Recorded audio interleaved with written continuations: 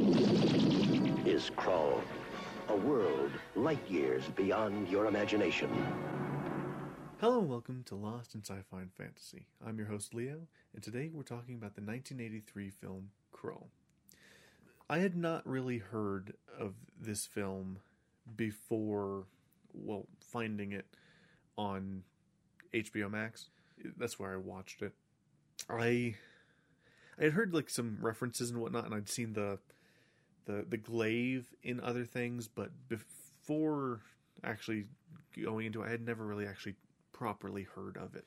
Though doing a little bit of research, I did learn that it had become a cult classic. The film revolves around the titular planet Krull, in which this invading presence lands on this planet that is, like, I'm going to say 99% fantasy.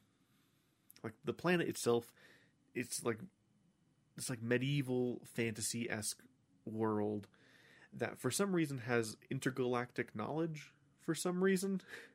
I don't know. But the story stars Colwyn, played by Ken Marshall. He is a prince, like this brave warrior-esque prince who is to be married to Princess Lissa. Let's say Lissa.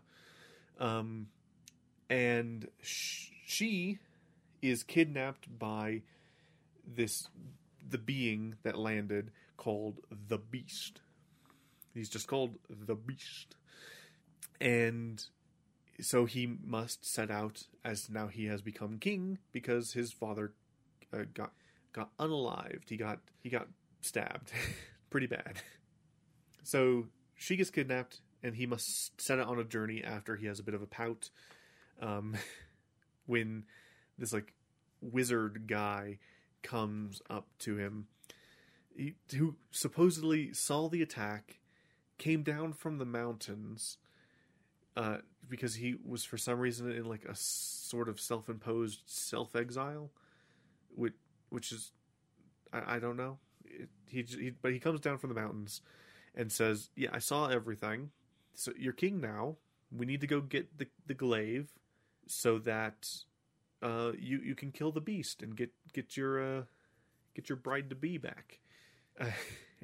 At first, he's a bit whiny about it, as recently made kings tend to sometimes be. So he joins him, and they set off on this grand adventure to claim the glaive that lasts about like 10 minutes, because they get it immediately. Something that would have been the crux of a movie, it became it kind of irrelevant very fast, actually. So he takes him to a mountain, has him set off on the journey alone. He goes and he gets the glaive with like not a whole lot of problems. Like he's the guy's super mysterious, and he's like, the guy's like, Colwyn is like, I'll be back in a bit. And he's like, yeah, like if you survive, if you survive, I'll be back. If you're not back by, I'll know you didn't make it. But like 10 minutes later, he's back. It's like no problem, and he gets ready to like throw it, and the guy's like, no, don't do that right now. Save it. It'll be beautiful. Just save it. So he's like, okay, sure, I get what you mean. Then they come across another thing. Like most of the movies, like building up his party, although that's also pretty fast, because he comes across like this Robin Hood-esque band of thieves, who has amongst their party, as many people like to point out, Liam Neeson. It's one of his pre-Star Wars roles. It's really jarring because he like looks very Qui-Gon Jinn in this movie. So just seeing him like that, it's just like, okay, neat, I guess. But anywho, also amongst the party, because everyone talks about Liam Neeson, but someone else who's in the movie that is not quite as known and not quite as recognizable is Robbie Coltrane, who is better known as Hagrid in the Harry Potter films. And it's very sad because he very recently passed away, and I don't know, the timing is just awful, to be honest. It's one of those situations where, like, you watch or do something with that involves someone, and then all of a sudden they're just gone. It kind of sucks, you know? It's a shame. He was 72. And supposedly, the past few years, he has had health issues, like the past couple of years. And I don't know, I haven't seen exactly what happened, but supposedly, whatever was ailing him finally took its toll in the end. And it's a shame. He's a fantastic actor. I really enjoyed his performance in the show Still Game, where he plays a manic bus driver, like a kind of could snap at any moment bus driver, and he was fantastic in that. He's really good in Krull as well. He's kind of more of a background character most of the time, which, to be fair, this is one of his early roles. But yeah, he will be missed for sure. Anywho, moving on from that, continuing the story. So after they meet up with this band of people, because Colwyn decides that he needs an army, and he's like, "You guys want to be an army? I'll give you pardons," because they're all like freed prisoners, or sort of they're escaped prisoners, and he is willing to set them free, and he proves his identity by holding a key that only 2 people have, and he doesn't look like that one guy, so he's probably the king, so he can actually set us free. So they decide to go along with him, and so their big goal is to just figure out where this castle that the beast stays in is, because the castle moves its location every morning. So as the sun comes up, it disappears from its current location and reappears elsewhere, which I think is a neat concept, though there's a lot of questions that are brought up because of it, but we'll get to my questions and problems with the film down the line. So, their first choice of figuring out where it is to go to a man called Seer.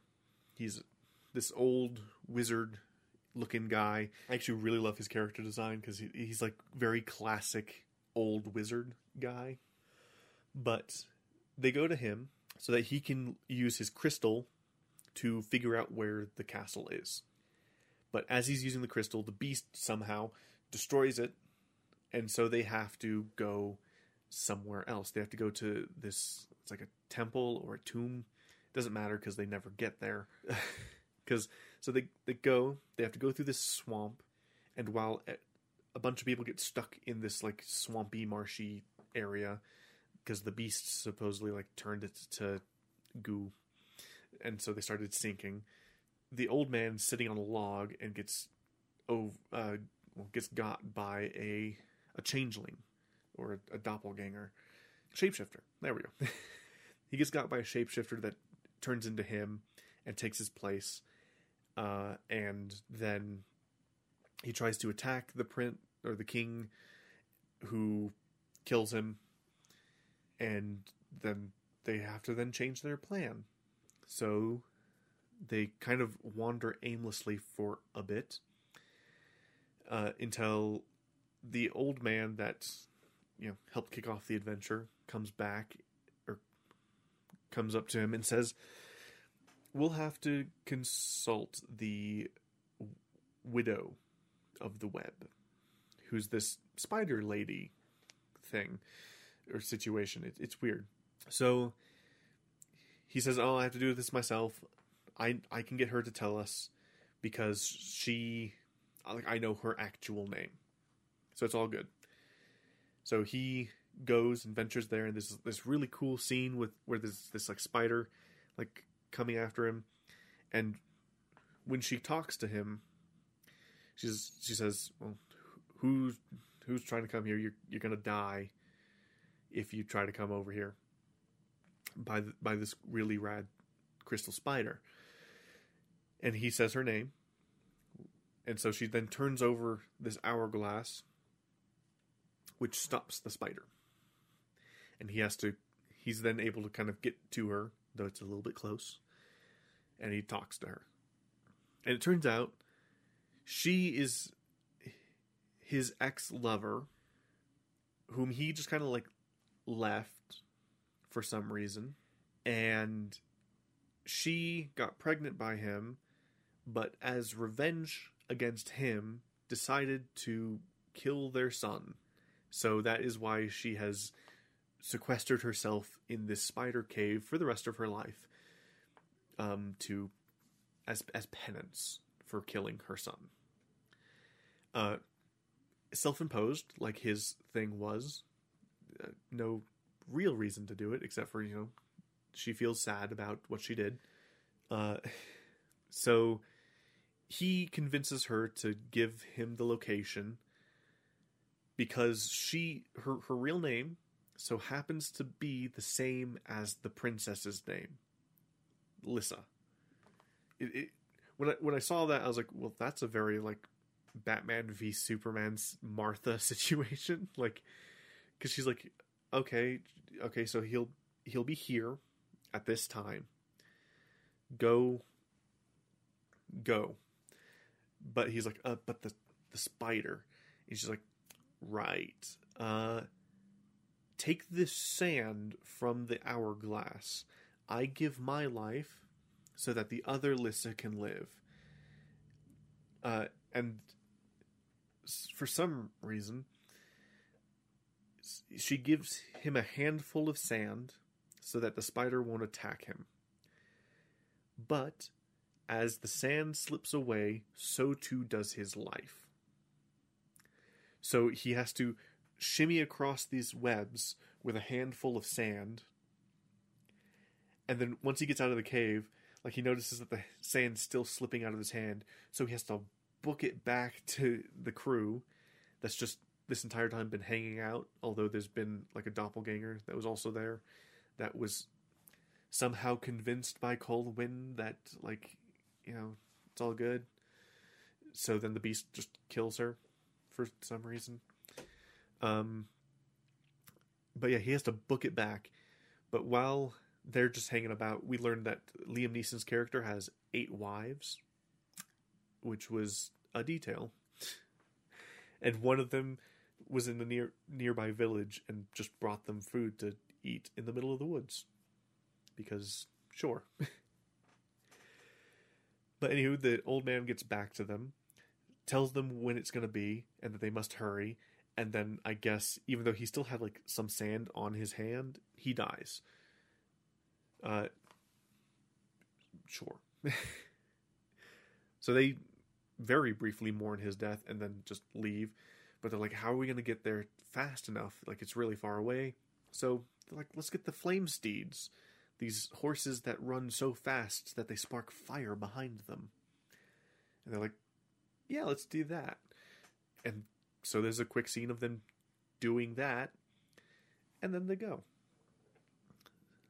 I did forget to mention that there's a Cyclops that's just kind of been with them like most of this time. He just stands about for the first like 20 minutes, but then he actually becomes more interwoven into the plot. And his is a tragic story, but we'll get to that a bit later. Actually, technically now, because it kind of comes up now. So, the Cyclops, supposedly, their race asked the Beast to be able to see the future, and they were willing to give up one of their eyes to do so. And the Beast granted their wish. They were able to see the future, but they now only have one eye. But, monkey's paw situation, they are only allowed to see their death. So they are a tragic creature because as they are born, they know when and how they'll die. And they cannot change it. So, there's that. So, at this point, for some reason, the Cyclops, after they get the steeds, he's like, okay, this is where we part ways, because it is time. And they're like, cool. And then they, ride the steeds to the place. The only thing is, he, comes back, not a couple minutes later. It's like, okay, why did you part ways if you're just going to be here anyway? But it turns out his death is getting crushed in a doorway. There's a lot of deaths, from this point on, as people are just picked off one by one as they're assaulting the fortress. Everyone dies. All of the band of thieves / prisoners / I guess makeshift army die, including, sadly, Robbie Coltrane's character, Liam Neeson's character, in which he, I'm going to say very rudely, asks one of his mates, I think the guy, the one thief that survives, the lead bandit, where he says, tell the wife that, fed us in the woods that I love her. And it's like, okay, what about the other 7, But anywho, they work their way through the fortress, and he's able to save her.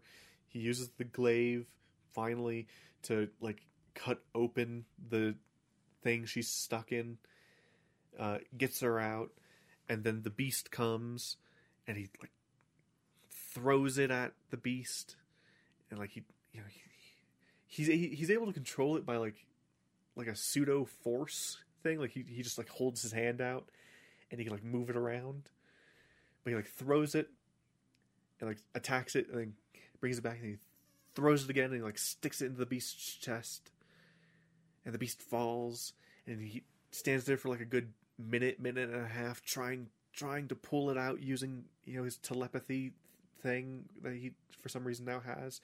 He's pulling at it, and he's like, oh, it's not working. So he walks over to the Beast to just grab it, but the Beast is still alive. And so the Beast just chases them down a bit, corners them, and then of course there's the power was in you all along thing, where he shoots fire out of his hand at the Beast and kills the Beast. It's kind of silly, but it's probably part of the reason why it didn't rate so well in theaters, because it's corny as hell. There's things I'll give it props for and whatnot, but with the Beast dead, they now have to escape. They escape and get out, and the castle collapses and whatnot. And then they have a hearty laugh and walk into the distance, where eventually it freeze frames, and that's the end of the movie. So it's a pretty good film. I wouldn't rate it as my favorite thing. There's a lot of questions it brings up for me. So, for example, the opening and closing dialogue, narration, is pretty much stating that these two get married, Like, Colwyn and Lissa get married and have a kid. And that kid becomes the ruler of the galaxy. My question is how? Because when I first saw, like, the intro, the first thing that came to mind is like, oh, it'd actually be like a really interesting concept, kind of like a Cowboys versus Alien situation, where like this dominating space force comes down to a planet and just meets like medieval Europe kind of situation. You know, knights and horses and dragons and shit. It would be kind of like hilarious and fun. But instead it's very awkward because in this situation, they're all very aware of who the Beast is, what the Beast does, and what's happening. Instead of the kind of cool situation of like, just why, what's happening, what's going on, what? Instead, it's just, you know, it's like, okay, yeah, yeah. My question is, how do the powers know about these things? Like the seer is able to like pinpoint where the guy is and where he'll be next. The widow's able to see where he'll be next. Like, how do they know this? And then there's the Cyclopses. Like, was the Beast here before? Were the Cyclopses from a different world and for some reason came here? Like, what's going on? How is this kid going to be on this mostly like medieval fantasy world? How is he going to get into space and rule the galaxy? It's just a lot of questions, because like the Beast definitely came from outer space, because in the beginning of the movie you see his fortress coming down to the planet. It's weird. Then there's the issue with the glaive. In most movies that would have been like the end goal MacGuffin. You know, they spend like half the movie getting it and then the rest of the time going to like the castle. Instead they decided, you know, the bulk of the story is going to be the journey. You know, kind of Lord of the Rings-esque. You know, they have the MacGuffin. They just need to get it where it needs to be. So I can kind of respect that, but at the same time, it's like, you don't use it for much.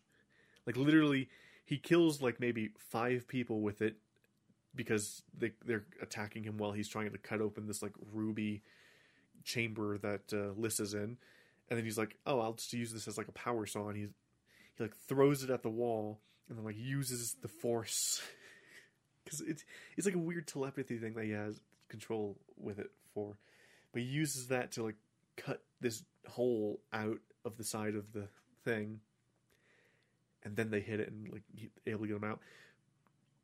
I was expecting like a maybe, like at first I was kind of expecting a what's the word? A He-Man-esque universe where like it's mostly fantasy, but there's like technology mixed in.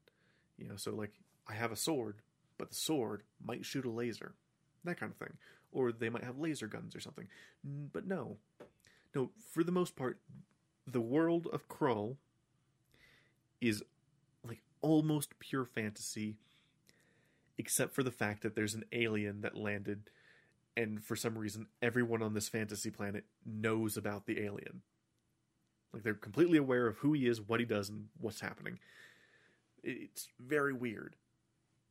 The Beast's design's kind of neat. It's like a kind of take a gray alien, you know, your standard bubble-headed gray, give it like mean eyes, like maybe like take the gray and then like cross them with an octopus, and you'll have a decent kind of idea, like minus the tentacles. So he has kind of like a beaky, like teethy maw.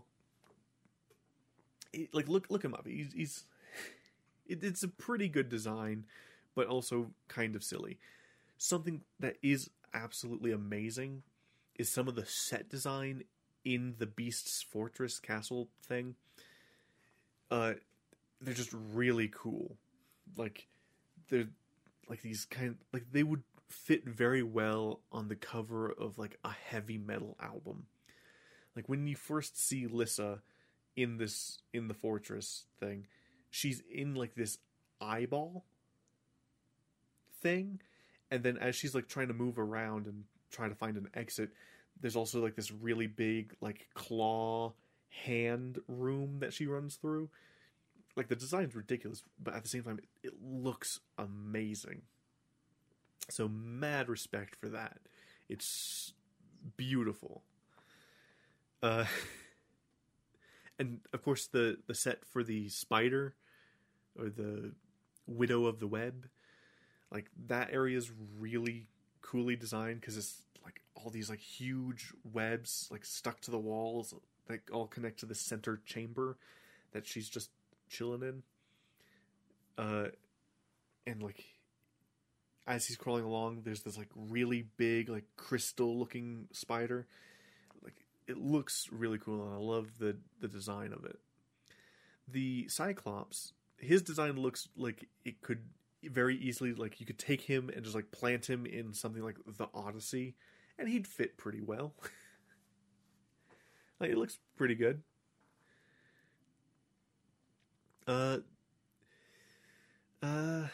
Others kind of some minor sticking points. There's a comic relief character called Ergo, and his whole thing is that he's bad at magic. Like he does magic, but he's bad at it because he has like these spells that are on, I guess, the medieval equivalent of flashcards, and he has them like jumbled up and I guess mislabeled. So he's like, oh, I'll turn you into a this, that, or the other. But he can only really, turn himself into those things. So he's like, I'll turn you into a goose. And he turns himself into a goose. At one point, he turns himself into a dog. And the little boy that accompanied the seer just like picks up the dog and carries him. But in the end, he's able to turn himself into a tiger. And watching it, I was like, did they have that kid in a room with a tiger? Like that tiger acted really well. I will say that.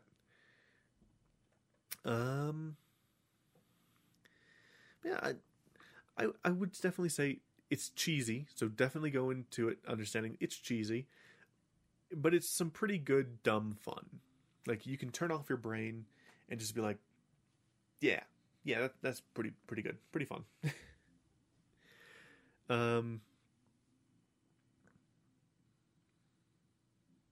It's not a terribly long movie. It comes in at just like over 2 hours, just over 2 hours.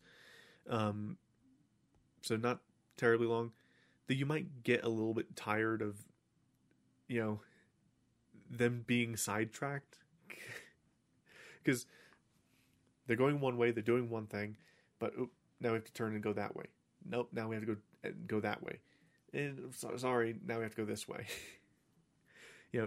All just trying to find a different way to figure out where's the thing going to appear tomorrow. So, it can get a little bit annoying there, but for the most part, it's a nice, fun adventure. I would love to see someone's interpretation of a sequel.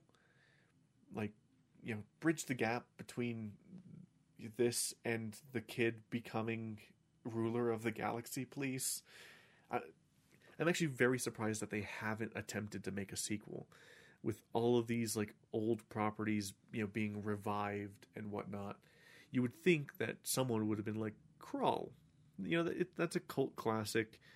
People, we could technically build a story off of it. I'm surprised they haven't.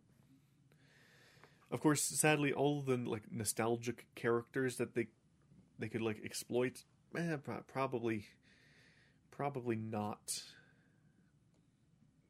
Well, I mean, they couldn't use them anyway because most everyone in the movie dies. So, like, the people you could bring back are, like, Colwyn, the princess. The people you could bring back are, like, Colwyn, the princess, the wizardy guy, Ergo, the guy that's bad at magic, and, like, the kid. Like, and maybe the other guy.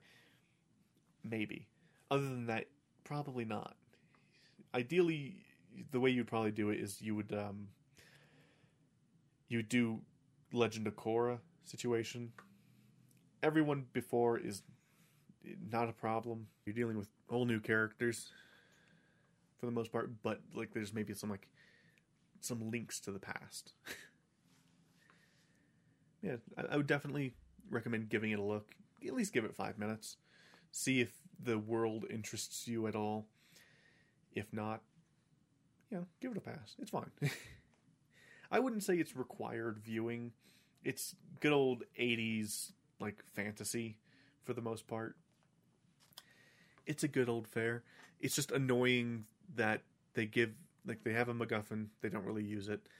In fact, you forget about it. And then the whole, like, the name of the movie is just the planet. Like, nothing within the movie, like, has anything to do with the title. The title's Krull. And they're on the planet Krull. But they could also be, like, in New Zealand or something for the most part. Like, or Scotland. Like, nothing's super fantastical about the world to justify the name, I guess. But it's fine. Anyway, we'll go ahead and wrap it up there. If you guys liked what you just listened to, there's more episodes that you can listen to if you haven't listened to them already. I will once again be back on Monday. This should be good. We'll see. Anyway, but yeah, I'll be back Monday with another episode of this lovely podcast, and hopefully things continue to get better. I'm starting to find my stride. Things are getting smoother. For the first actual Monday separate from this, we're going to be doing some Halloween stuff, a spooky thing. Yeah. For Halloween, we'll be doing The Thing, and also The Blob. Yeah, I'm actually going to make it a double header episode to compare. Actually, no, I'll do something different. It's going to be The Thing, but it's going to be the two versions of The Thing. It's going to be the 1950s The Thing from Another World, and it's going to be the 80s The Thing. I am also going to do a The Blob episode that will be part of the first initial drop of episodes. So go ahead and listen to that now if you want. That should be out alongside this. But next week is going to be a The Thing doubleheader. I won't be touching the 2011 one because that's an episode on its own. But I will be doing a The Thing doubleheader. Anyway, thank you guys so much for listening. Go ahead and check out my YouTube channel, Leo Legionnaire, as well as a bunch of other things that I may or may not be doing. Who knows? Go look at the things. But anyway, if you would like to get in contact, please feel free to tweet at what's the at? It's at Lost in Sci-Fi and Fantasy, I think.